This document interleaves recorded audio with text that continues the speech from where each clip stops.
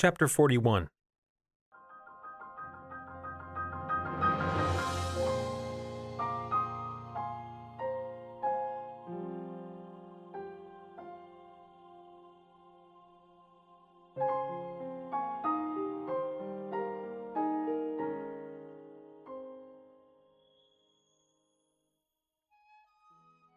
Link set the saddlebags onto Spirit, tying them down. A few arrows stuck out from one of the bags, courtesy of Robbie. Link would not go into the next Divine Beast fight without plenty of ancient arrows available. After securing Spirit's saddle, he turned back to the group of Sheikah that watched him, with hopeful expressions. This was it. The final step before taking on the calamity itself. One final Divine Beast. Purah, as soon as I get to the desert, I'll seek out a shrine or tower. If anything happens in Hatsuno village, send someone to come find me. I'll try to take care of things as quickly as I can. The situation in Hatsuno village was getting worse. While the monsters gathering at the tower there still had not attacked the village, they had begun harassing travelers and merchants along the road. There had been a clash between a small squad of Zora and a band of monsters that left several dead on both sides. Purah played it off as nothing to worry about, but Simon had expressed his concerns that the attack would come soon. Link wished that he could do something about the monsters now, but the truth was he couldn't. He intended on being there when the attack came, however. He would not leave the villagers to fend for themselves, if he could avoid it. Not that he knew what he could do to turn the tide of battle. "Just focus on your own tasks," Purah said, waving her hand in nonchalance. "We'll worry about keeping everyone else alive." He nodded and looked at Robbie and Jaren. "Thanks again for everything. Your sword and arrow saved my life more than once." He reached out and took Robbie's hand, gripping it tightly. As he did so, something else occurred to him. Something that had been lost in the excitement of their reunion. "Oh! I met your son." "What?" Jaren said, voice sharp with worry. "You met Grante. Where is he? Is he well?" "He's on his way here. I met him near the foot of Death Mountain 2 days ago. He's on foot, so it might take another few days, though." "And you didn't tell us sooner?" She looked at Robbie. "Maybe I could take a horse out, see if I can find him. Do you think he'd take the north one or the southern roads?" "Jaren, dear." Robbie reached up, patting her arm. "Grante has been all over half the country by now. I am sure that he can make it back here just fine." Link smiled a little sheepishly and turned to face Impa and Paya. "I'll drop in at Kakariko later this afternoon with Spirit." "We will see you then," Impa said, patting his arm fondly. Paya merely smiled. He felt an odd sense of pride when looking at her. She was a tough woman, despite how she might have appeared at first glance.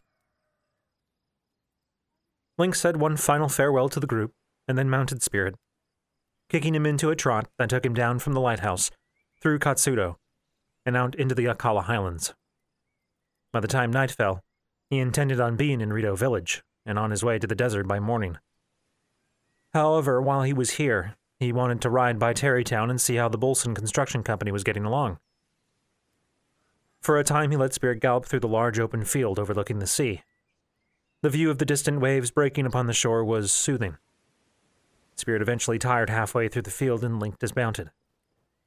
"What do you say we take a short break?" he said, as he pulled an apple from his pack and offered it to Spirit. Satisfied that the horse was cared for, he reached into his saddlebag and pulled out a small wrapped loaf of bread that he received from Kakariko village that morning. He sat down in the grass facing the sea and took a bite of the bread, thinking. A moment later, he reached into his satchel and pulled out Zelda's diary, opening it to a new page. He already knew what it said, nearly by heart, but the memories surrounding it had thus far proved frustratingly opaque. "Bit by bit, I've gotten Link to open up to me. It turns out he's quite a glutton. He can't resist a delicious meal." He smiled faintly at the cramped handwriting that only grew more familiar to him the more he looked at it. He had an image in his head of Zelda sitting on a stump under the waning sunlight writing in her diary. He didn't know if it was something from memory, however, or if it was merely a picture that he created in his own mind. "Do you think she would be mad at me for reading her diary?" he asked, looking up at Spirit. The horse, as was typical, ignored him, munching contentedly on the apple. "It has been 100 years, and I rescued her diary from the castle. That has to count for something." Pushing the thoughts from his mind, he looked back down, continuing on. "When I finally got around to asking why he's so quiet all the time, I could tell it was difficult for him to say. But he did. With so much at stake and so many eyes upon him, he feels it necessary to stay strong and to silently bear any burden. A feeling I know all too well. For him, it has caused him to stop outwardly expressing his thoughts and feelings. I always believed him to be simply a gifted person who had never faced a day of hardship. How wrong I was. Everyone has struggles that go unseen by the world. I was so absorbed with my own problems, I failed to see his." Link closed his eyes, focusing on the words. They felt familiar. Vaguely, he thought that he could recall saying such things, yet an image popped into his mind. Link's eyes snapped open and he reached down, retrieving the Sheikah slate. He navigated to the gallery, flipping to a photograph that he'd seen before, but hadn't paid attention to it. A scene in the Gerudo Desert. There were palm trees and a stone well, and Gerudo women riding on sleds pulled by large seals. A racetrack. Nothing that spoke of the conversation in the diary, yet he could remember it. "Sir Link," Princess Zelda said, looking around at him from her spot on the colorful blanket laid across the sand. "You're hovering again." Link looked down at her, feeling a flush climb up the back of his neck. They were surrounded by people. Mostly Gerudo, true, but there were members of other races as well. He thought it would have been more appropriate if she patted the blanket next to her. "Sit, please." She held up a meat skewer. "You need to eat too."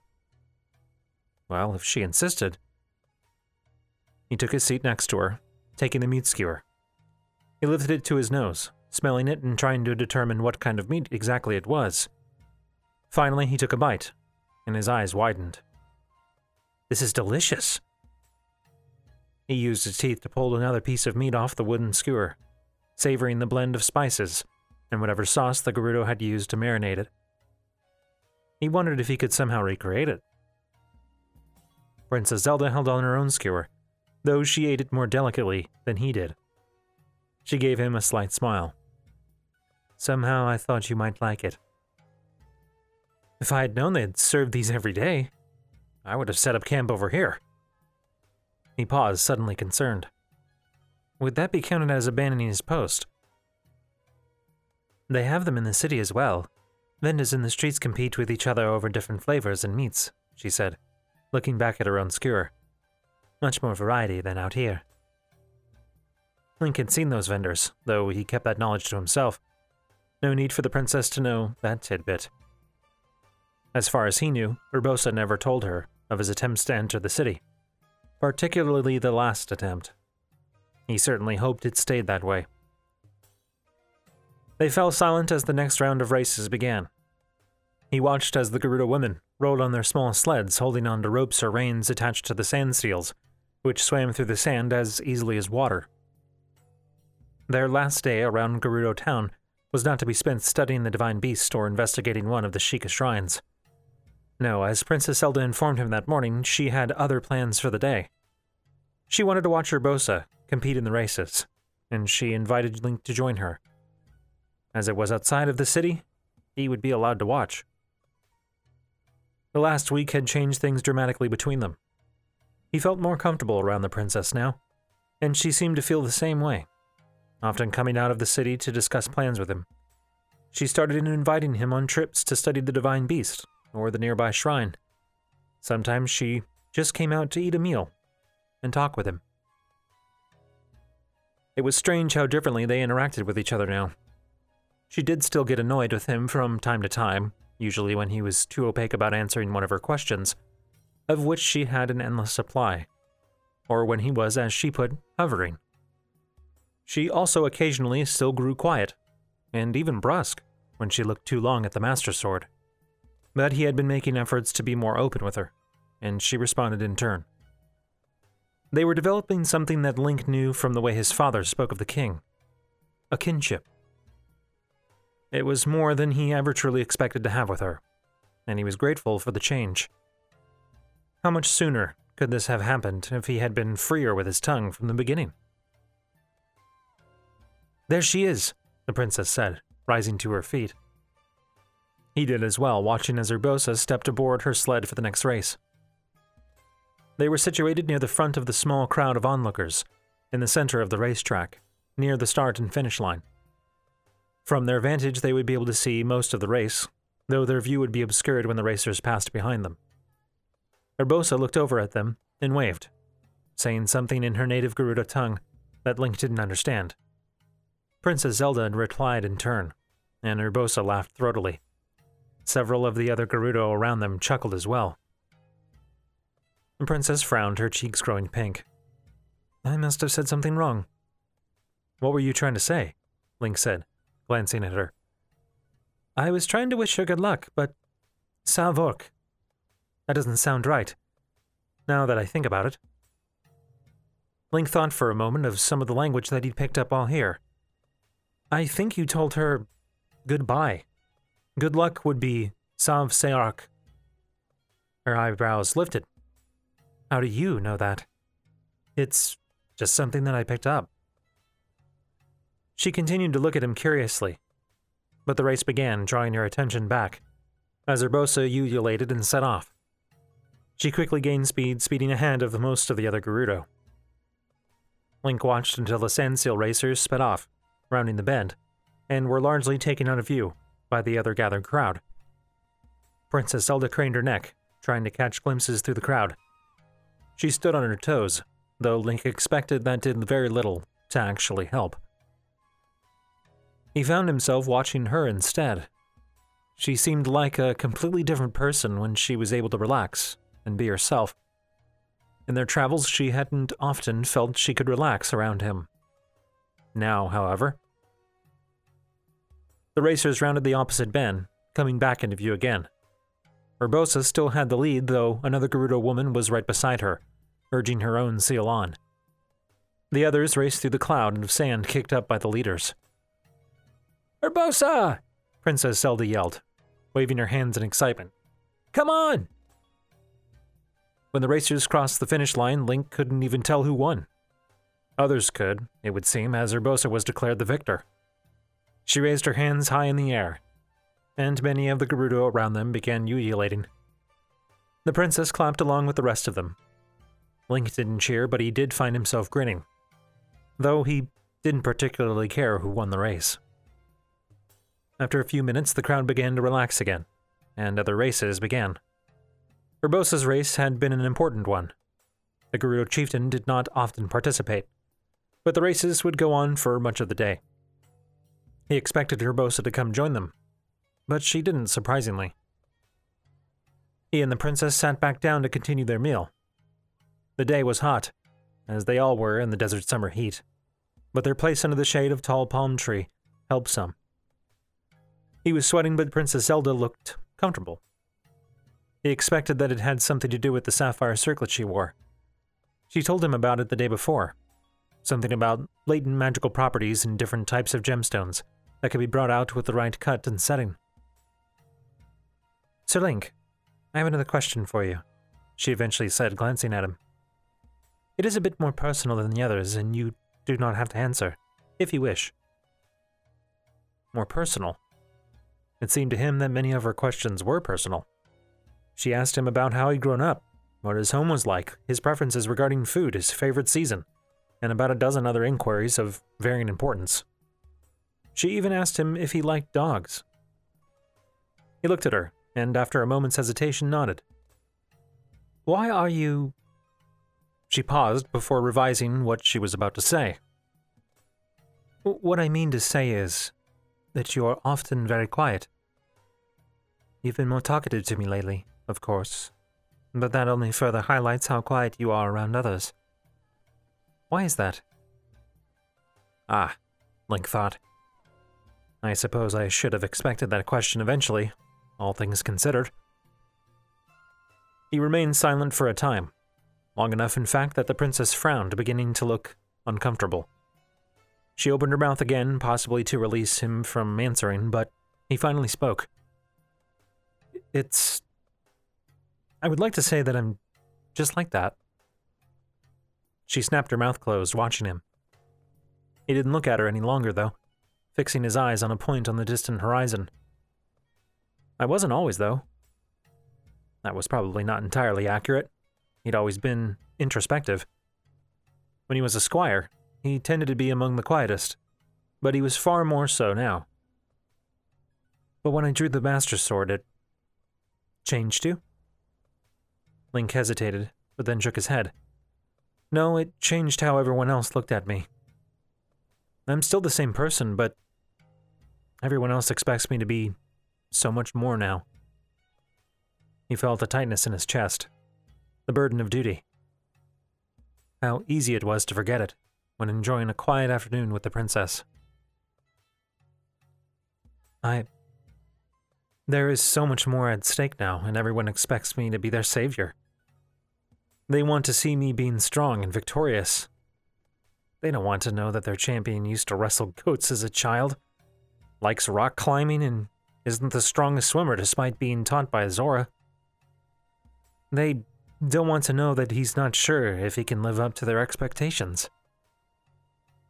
He glanced at Princess Zelda. She was looking at him with an odd expression. She was listening intently, but looked surprised at what she was hearing. But of course, she didn't know. He never shared this with her. He wasn't even entirely sure why he was doing so now. He looked away again, not sure he liked the way her expression made him feel. I give them what they need. I try to be strong and silent.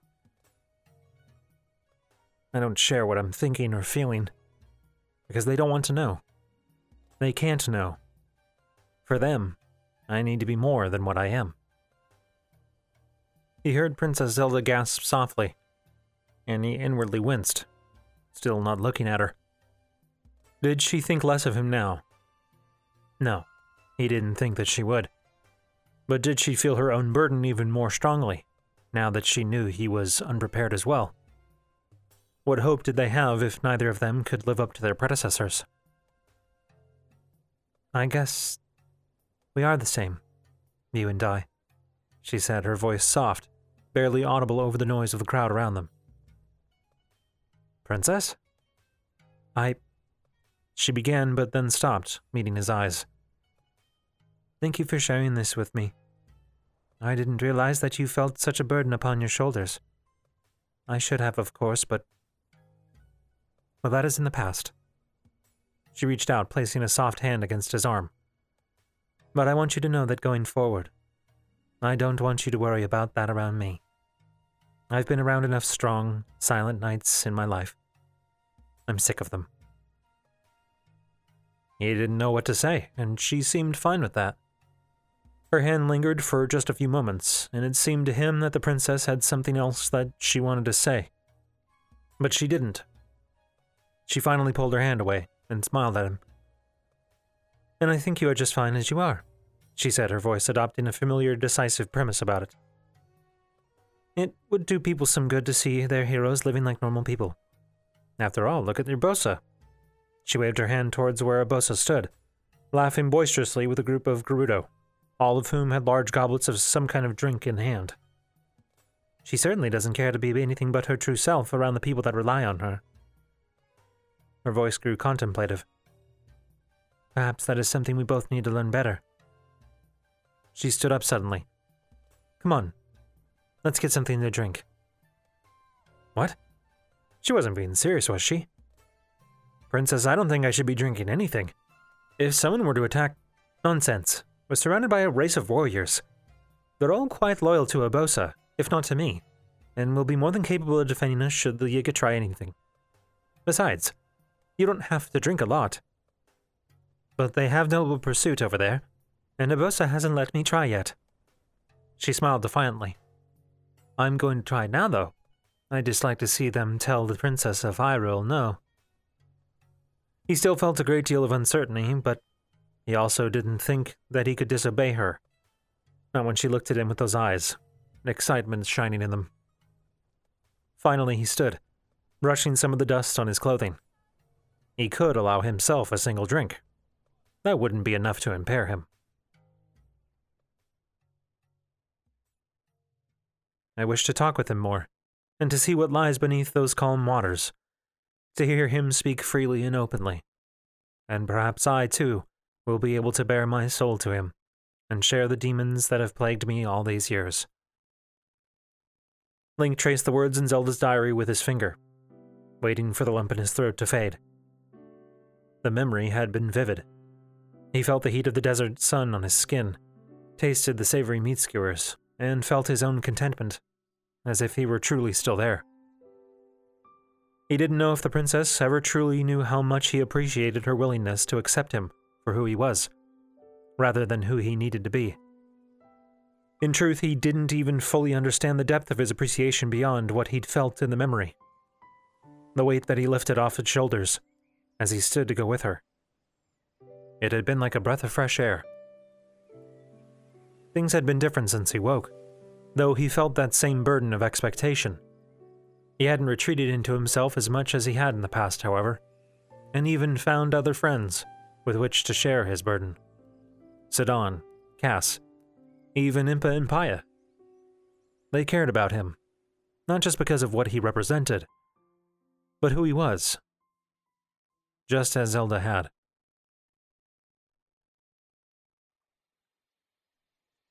Terrytown had changed since Link last saw it. As he rode Spirit up to the land bridge that connected to the round island in the center of the lake, he saw quite a few more buildings constructed than when he'd last been there. The headquarters building that Hudson and his employees had been working on appeared to have long since been completed, and he saw their sign which boldly proclaimed North Bolson Construction Company hanging above the door. Other buildings had been constructed in the meantime as well. They appeared to be constructing homes and other buildings in concentric rings, with an open area in the center for the town square. The Goron help that Link sent appeared to have been well used, as he couldn't see any evidence of the rocky outcrops that previously covered much of the island. He did notice that stone was used in quite a few of the new constructions, however, as well in the laying of cobblestone. Even the sign with the town's name had been improved with stone at its base. Link rode into the center of town, looking around. The town had grown in population as well, it would seem. Not only did he see several of the burly construction workers moving around, transporting tools and materials, but he saw others as well. At least 2 of the recently built homes appeared to be occupied by families, and he recognized one family as having living previously in New Kasuto. He dismounted and walked over to one of the buildings that was still in the process of being constructed. Once he arrived, he was somewhat surprised to see the pair of Gorons, Grayson and the young Pellison, both within the building. Pellison handed wood up to Grayson, while the older Goron worked on framing a doorway within the house. Several other of the construction workers were present as well, though Link didn't see Hudson anywhere. "Brother!" Pellison said, when Link stepped into the house. Grayson turned and grinned broadly when he saw him. "Brother, what are you doing here?" Link smiled as he looked around at the building, which appeared to be mostly completed, though it still lacked paint both on the inside and out. "I'm just stopping by while in the area. I wanted to see how things were coming along." "Oh yeah, things are great here," Grayson said. "We got those rocks broke up in no time. The stone was way softer down here than up on Death Mountain. After that, Hudson had us start helping chop down trees and build some of these houses." "I didn't expect you to stay down here after finishing with the rocks. I figured you'd be going back up to Death Mountain." "Oh, it's nice down here, brother. Me and Pellison are going to stick around for a while. Hudson seems to think we're a big help." "Well, great," Link said. "Any idea where Hudson is?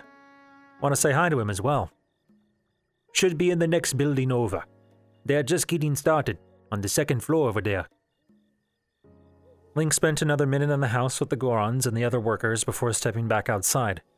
As he did so, a shadow passed overhead, and he looked up in surprise to see Faison, the Rito, landing on another of the buildings.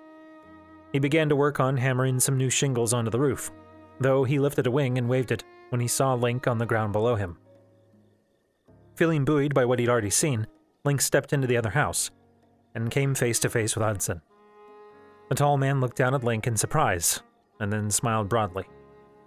Link, didn't know you were coming by today. I was in the area. Link reached out and shook Hudson's hand while looking around the half-constructed building. Tarrytown has grown since I was last here. Yeah, we move fast. Clearly. Yep.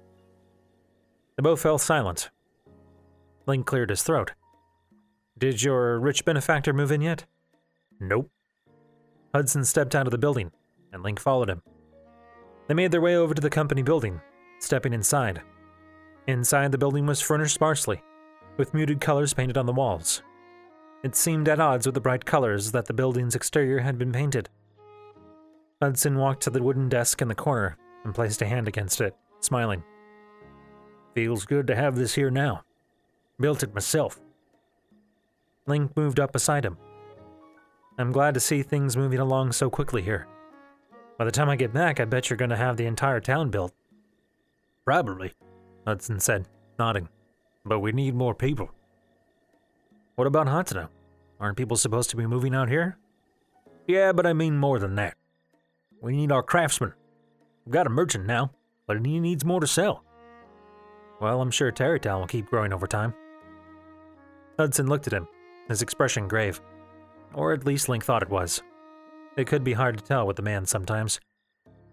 No, we need more craftsmen soon if we're going to be able to keep working. Why do you say that? Well, we're running out of vests, for one. What? Construction is rough work. Clothes get ruined easily. Hudson picked at his vest, where Link saw a tear in it that had been very poorly sewn back together. Link genuinely had no idea what to say in response to that. So you need a tailor? Yes. Why don't you just send someone to buy more clothes? Kasudo isn't even a day's ride to the east. Maybe they have a tailor there that could make you some new clothes. They only have one tailor, and he's been sick lately. Hudson shrugged. Pretty old. What about Faison? He could fly somewhere else to pick up the clothing. Hudson considered, pursing his lips. Finally, he blew a heavy breath through his mustache. That's not a bad idea. See if he can fly to Hatano and pick us up some. Link smiled slightly. Hudson actually made him think a lot of Daruk in a way. Easily as blunt as the large Goron, though not nearly as talkative. Still, it'd be good if we got a tailor.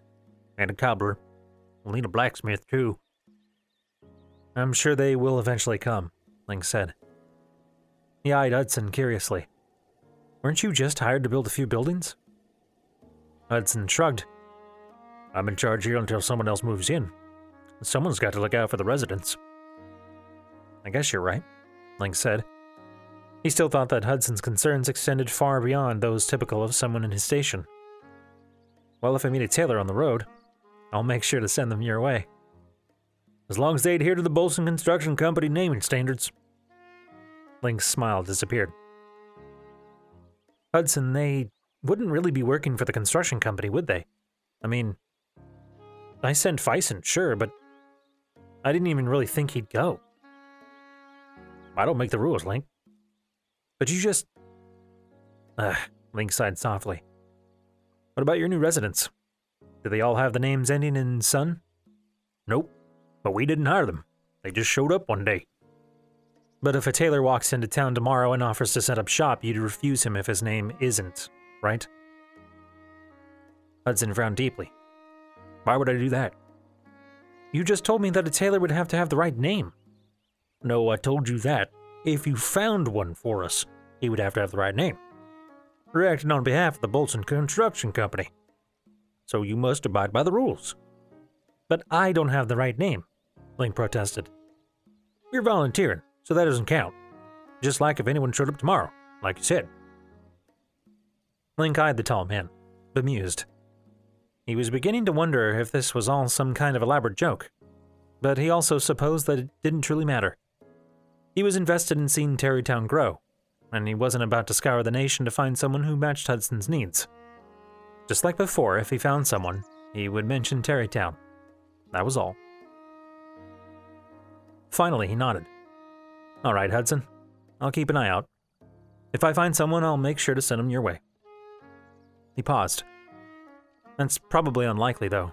I'm going to the Gerudo Desert next. I don't know how much luck I'll have finding someone to match your specifications. You never know, Hudson said, shrugging. The Gerudo are good tailors, though. But am I going to find someone with the name ending in Sun, who is willing to travel to the other side of the country? Link asked, smiling slightly. Hudson considered that, and then he shrugged again. Maybe. Link's smile grew. I'll keep an eye out. He patted Spirit's nose. The horse seemed agitated now that he was back in the stable in Kakariko Village. He knew that his master would be leaving again. I know, boy. But I don't think you would enjoy what I'm about to do, Link said, soothingly. From what I've seen, the desert isn't very hospitable to many horses. Besides, I don't know how I could even get you down. Spirit snorted, fixing him with one accusatory eye. Don't look at me like that, he said. You know you get spoiled here. I happen to know that Paya has a large stockpile of sugar cubes. I'll make sure to ask her to share some with you. The horse snickered softly and pressed his face to Link's shoulder. He smiled, hugging him tightly before handing the lead rope to the young Sheikah boy that was looking over the stable in the evening. He turned around to find Impa and Paya standing behind him, both looking excited and apprehensive. This goodbye felt different, portentous. I'll make sure I share lots of sugar cubes with him, Paya said, smiling. He grinned. Not too many. I need him to still be able to run when I get back. Spirit snorted behind him. Impa approached, handing Link a pouch. It felt as though it contained a large number of rupees. Now, I haven't traveled to the desert in the past century, but from what I have heard, it has not changed a whole lot. You won't be able to enter the city. You don't really think they'll refuse the champion of Hyrule, do you? You don't remember much of Gerudo's stubbornness, do you? Well, if it's anything like Princess stubbornness. Impa smacked his arm. Enough of that. Just because you've managed to remember that you did eventually become friends doesn't mean you can speak about the princess so flippantly. But can't I? Link thought, though he did not share these out loud. She's the one who told me there are no titles between us. He glanced down at Impa and saw a knowing smile on her lips. He chose not to comment on that either. I'll be back as soon as I can, he said. We'll be ready, Impa said, her smile replaced with an expression of fierce determination. The time of the calamity is coming to an end. Paya nodded, looking fierce in her own right. She had changed since the night of the assassination attempt. She carried a Sheikah sword at the small of her back. Link smiled at them both, but felt nervous despite his earlier confidence. What would they think if he never returned? He didn't want to put them through that again, especially not Paya. He still felt guilt over what his earlier disappearance had clearly put her through. So he stood up straighter, pushing his worries below the surface. He wore a pack upon his back, everything he would need in the short term. He wore the Master Sword underneath the pack, but the shield was attached to the pack itself. The blue champion tunic, made to look just like the one crafted by Zelda's own hand, stood out brightly in the moonlight. He removed the Sheikah slate, finding the shrine near the Rito city. He met their eyes one last time, and then pressed his finger to the shrine. A moment later, he disappeared from Kakariko Village and appeared at the base of the shrine. Rito Village shone with light as he approached. Even though the moon was already high in the sky overhead, most of its inhabitants still appeared to be awake. The shadowy forms of Rito flew overhead, but none of them immediately took notice of the lone Hylian approaching the great spire. Meadow still perched from the spire's peak, watching over its home. The Rito guards near the bridges that crossed the gaps to the city itself balked when he approached. Sir Link? One of them asked, stepping forward with a torch. We didn't know that you were... It was feared that Sir, Link? That's new. I'm all right. Just got delayed from returning for a time. He hesitated. No one is out looking for me right now, are they? Not that I know of, but he turned to his companion, frowning. I'll go tell Teba. The Rito spread his wings and took off before Link could object. Link sighed softly and waited. Thankfully, he didn't have to wait long before a new Rito form appeared, swooping down and landing directly before him. Teba, eyes wide, stared at Link. You're alive, he said, voice lacking its typical gruffness. Last I checked, Link smiled broadly. I'm sorry, He cut off as another shadow passed overhead. Cass had barely even landed before laughing and stepping forward, placing a wing on Link's shoulder. I should have known you would just show up one day. Better late than never. Link patted Cass's wing. Indeed. But what happened? We searched for you after your Sheikah slate was found, but there was no sign. I was being hunted by the Guardians, so that's a good thing. But Link reached back and unsheathed the Master Sword. I also had to go fetch this. What's that? Teba asked, stepping forward and crossing his wings with a frown. The Master Sword, Cass said, eyes widening. It is just like its descriptions. And you found it. You must tell me about it. I will, I promise. Link slid the sword back into its scabbard. But first, I want to talk to Rivali. We're leaving tomorrow morning for the desert, and I want to make sure he's ready to go. Good, Teba scowled. He's been agitated ever since you didn't show up again. He's as annoyed as a damned goose. Link laughed. He can be. Come on, let's go see him, and then I'll tell you everything that's happened. There's a lot to discuss.